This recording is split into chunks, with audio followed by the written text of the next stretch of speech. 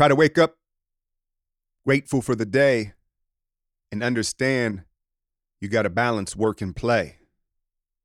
But health and family, I've got to stay positive because, hey, all right, enough of the poetry and the rhyme. What is it, February 25th? It's a Thursday. This is episode 14 of The Hezzy, and you know, it's brought to you by basketballgods.net. And we're still getting the site together. There's some dope content if you want to go back and look at the legends of the game. I'm talking Jordan, Bird, Magic. A lot of you younger heads, you know, you're hearing that stuff second and third hand.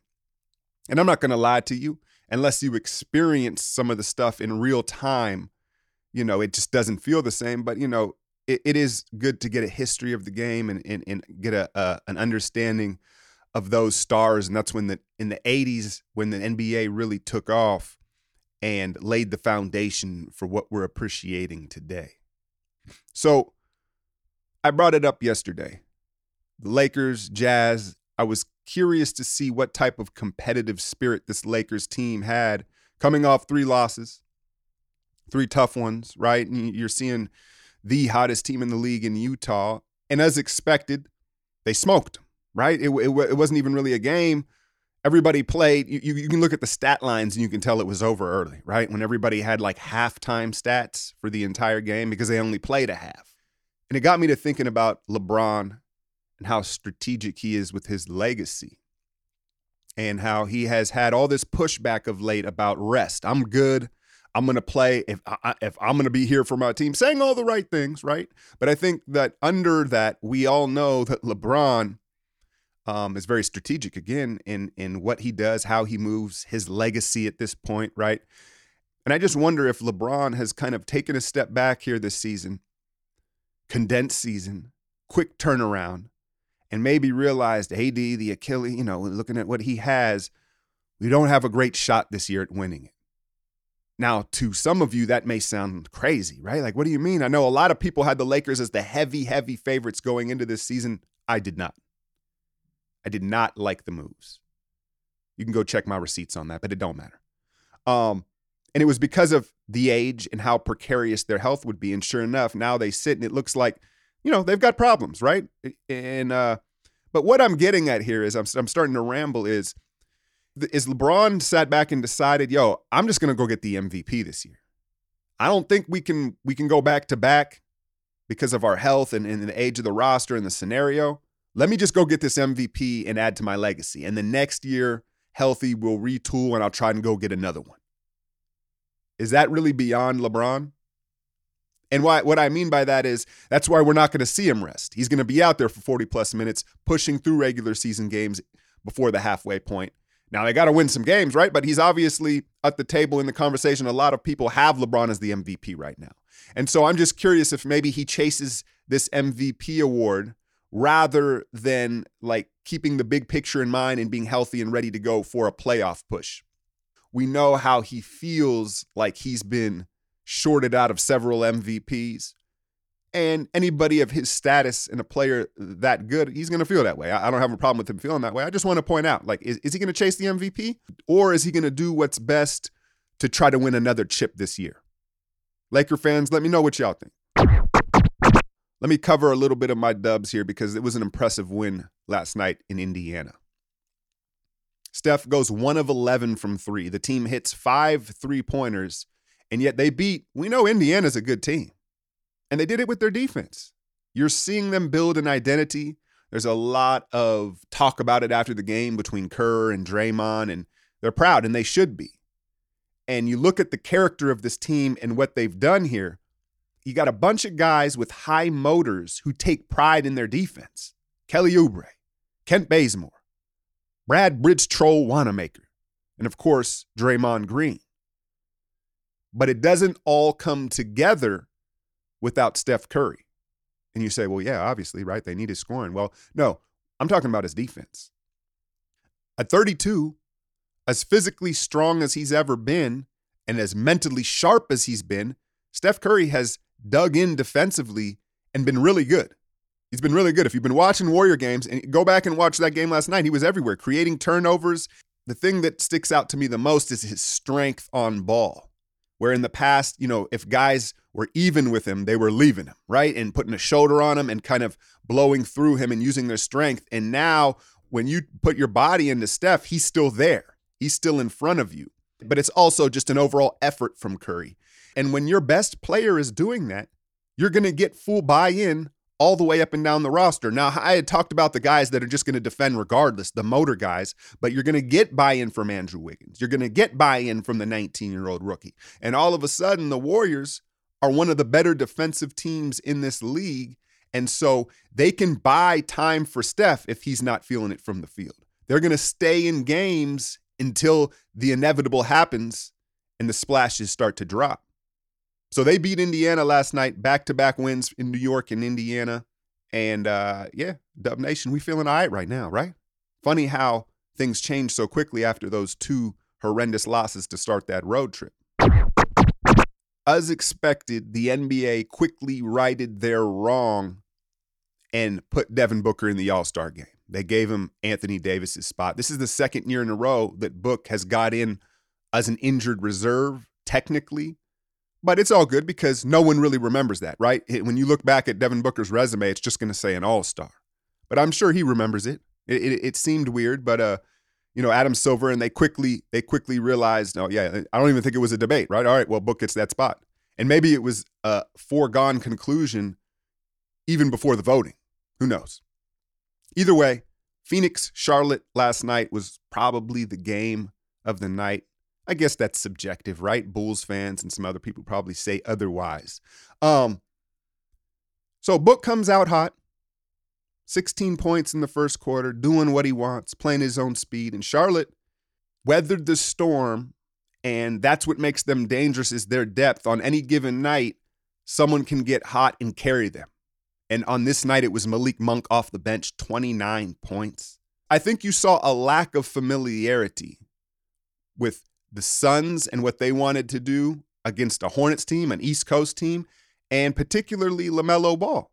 What you saw were the Suns allowing their bigs to switch out on LaMelo. And I think they learned you can't do that, right? A bigger guy out in space looks like a snack to Melo. That's just what it was. And that's what you saw last night. I think the other thing that you're seeing is teams are still going to dare him to shoot that three. I saw Chris Paul a couple times not even put a hand up. I think that that's going to quickly stop because he's shooting it well enough that you're going to have to contest, particularly those transition deep pull-ups. And he's very crafty, so it's easier said than done. But I think as the league builds a scouting report on Melo, it's going to be, you're going to have to stay attached in transition because that's when he seems to be in his best rhythm is those pull-ups and semi-fast break transition where we saw him do that at Chino Hills for so long. It's no surprise he likes that rhythm. And then the other thing, like I said, you can't switch a big on Melo. His eyes get big and he starts mixing. And so late in this game, Devin Booker gets a cheap foul. He leans in on Hayward, who is playing, even despite the hand thing, and gets a 4-point play with about 32 seconds to go and keeps Phoenix alive.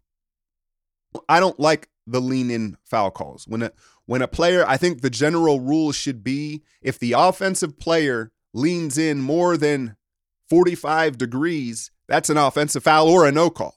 And Booker leaned in, he gets it, 4-point play, the Suns are alive. Now, you're talking a few seconds left on the clock, Booker again to tie the game, and he gets snake bit by Hayward on the elbow, no call. Hornets win. And it just makes you wonder if that was kind of a makeup call. Like the refs realized they probably shouldn't have blown the whistle on the 4-point play. Now they let Hayward get away with a snake bite on the final shot. Hey, it'd be like that. It'd be like that. I get being upset in the moment as a fan, but I would advise Suns fans and NBA fans, you got to keep it moving, man, because eventually it kind of evens out. We all feel like victims in the moment for our teams when we get screwed, but ultimately, sometime along this season, it'll happen the other way around. And so you just kind of got to keep that in the back of your mind with these calls. Boston and Atlanta saw each other again last night, battling for the bottom of the Eastern Conference playoff seeding. Damn, you hate to see it. No, it was one of those games where a team just was dumb hot from three, right? Gallinari, 10 threes, 23 three-pointers from the Hawks. What are you going to do with that, right? And Gallo is one of those guys that can explode. I think everybody for that organization and that fan base has been waiting for Gallo to show his ass. And he finally got hot, right? He's capable. I mean, 10's a lot, right? But that's not that surprising. We know he's that caliber of shooter when he's right. And he hasn't been right all season. So good to see him contributing, coming over with the big deal, right? But look, I had said, I think everybody has their eye on Boston. Boston has quickly become the most disappointing team in the NBA. I think initially it was the Pelicans. Now it's got to be Boston. And I'm not going to sit here and act like I know the ins and outs of the dynamics of the rotations and stuff like that, like some of you Beantown. I haven't said Beantown in at least 10, 15 years. You know, I know how sports is religion for Boston fans. I respect it because it is for me as well. So again, I'm not going to act like I know the intricate details of these issues. From the outside looking in, what I see is there's too many spots up and down the roster on a given night where athletically the Celtics are just at a disadvantage. Tristan Thompson is cooked. You got Grant Williams and Semi Ojeleye out there way too much. Peyton Pritchard is fun. He's good. Like I like him for what he is, but on most nights he's not at an athletic advantage, right? And then Daniel Tice, I love him as a player, but any night he's matched up against a true center, he's at a disadvantage physically. And then we can talk about Kemba and his knee issues. When does he have the physical advantage? So when you look at the Celtics roster, outside of the two all-star wings, it just seems like every night they're kind of like at a disadvantage at every other spot. And so, you know, that's what I see from the outside looking in. I said it yesterday and I'll say it again. What are they going to do? A trade's coming. A trade's coming. Marcus Smart seems to be kind of the real only asset that they have. They got some picks. Like I said, I like Neesmith. I did hear a rumor, Kemba Walker for Kyle Lowry. That'd be real interesting. You got Lowry and Marcus Smart in the same backcourt? Shit. I don't think it's time to panic, Boston fans, but I think it's time to be disappointed and expect change. Danny, it's on you. Have y'all been watching Zion? They're finally putting him out in space. Stan Van Gundy, and it's taken him some time, some tweaks, but you're finally seeing Zion catch the ball out on the perimeter, out in space, and we're starting to see Duke Zion again, where he's got a big runway to take off, and he's even more impressive, right? You know, initially, obviously, they were monitoring the knee, his weight, being in shape, but everything was done in the paint, and almost everything was done, you know, with his back to the basket or like within 1 or 2 steps from the basket. And now putting him out in space, he's in better shape. He's more confident. I think the most impressive thing for me has been his handle. Like he's got a nice handle for that size and that explosion. It's functional, right? It's a functional, nice little handle. And he dropped 32, 6, and 5, beating Detroit last night. And so it's good for everybody. It's good for everybody that Zion is healthy and starting to look like the dude I think we wanted him to look like. I can't leave this episode without mentioning SGA. Career high 42 in a win against the Spurs last night. And shout out my guy Stevie, man. He told me the kid was a star. And I was a non-believer. Look, I didn't think he was a scrub. I liked him. I thought he was kind of like a six man, right? Like a third guard type of player. And I knew he was talented, but I didn't love his demeanor. And Chris Paul, as good as he is, he also is daddy, right? He wants to control everything. And I think that some players, particularly guards, are going to have a hard time growing under Chris Paul because he's just such a big and dominant personality. So, you know, maybe that hid some of it, but he just, you know, the kid's name is Shy, right? It's Shay, but, you know, he just seemed a little shy, right? Had a really bad bubble. And then my other thing was I wasn't sure he was going to be able to extend that range out to 3 because initially he only shot in the mid-range. But here's the thing, man. SGA has the nastiest change of pace in the league, hands down. And then he's figured out how to find a rhythm with this 3-ball out of that elite change of pace, right? And he gets almost all of them off the bounce in that change of pace. It's devastating. You combine that with his length, and that allows him to finish at those half speeds, right? He can just elongate. When you're a little guy, you got to use burst and speed. He can completely slow down, stop, go, and then he can just elongate and finish. He's got a float game. And so now you've got yourself a star in Oklahoma City. 6 threes last night, taking out a Spurs team that's always game. So SGA doesn't get a lot of love nationally, and I wanted to shout him out for that.